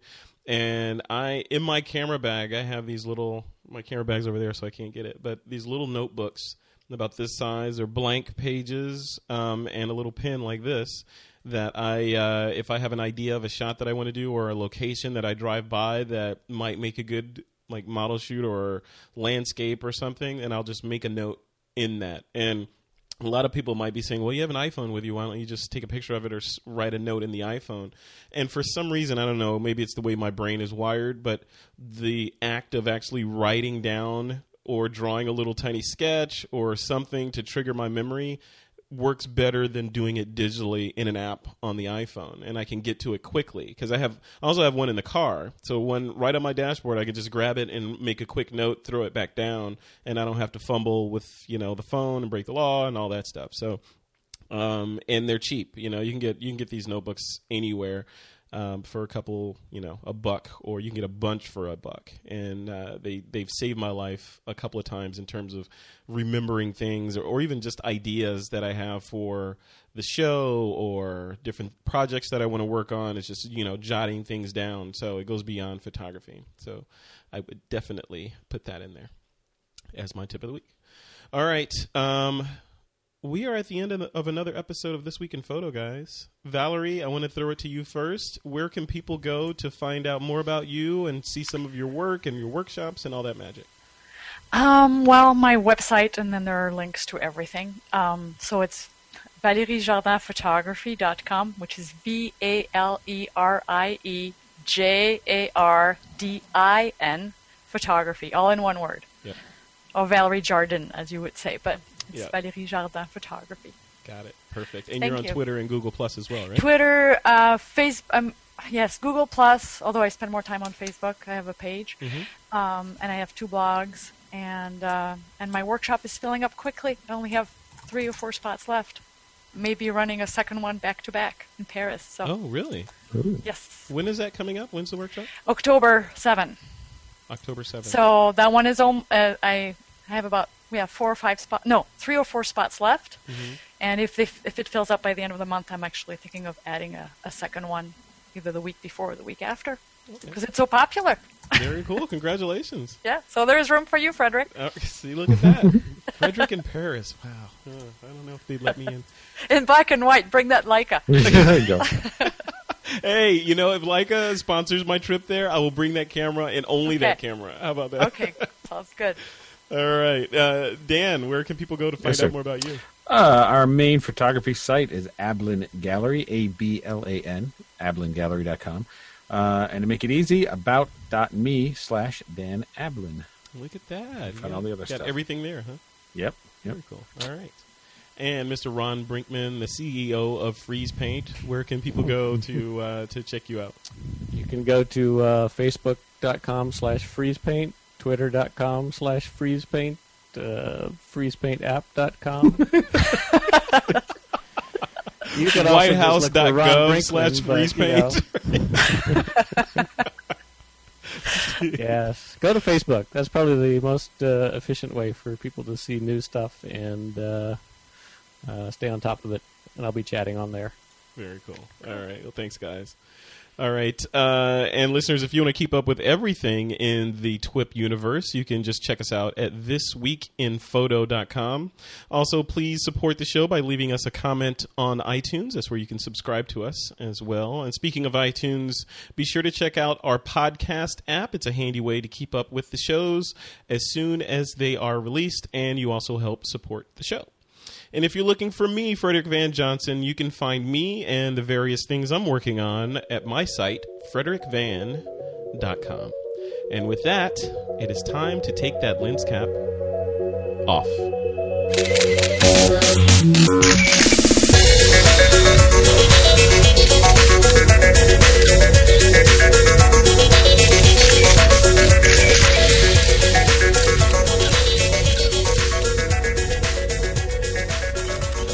This Week in Photo is a Pixelcore.tv production, produced by Suzanne Llewellyn, with technical producers John Riley and Alutha Jamakar.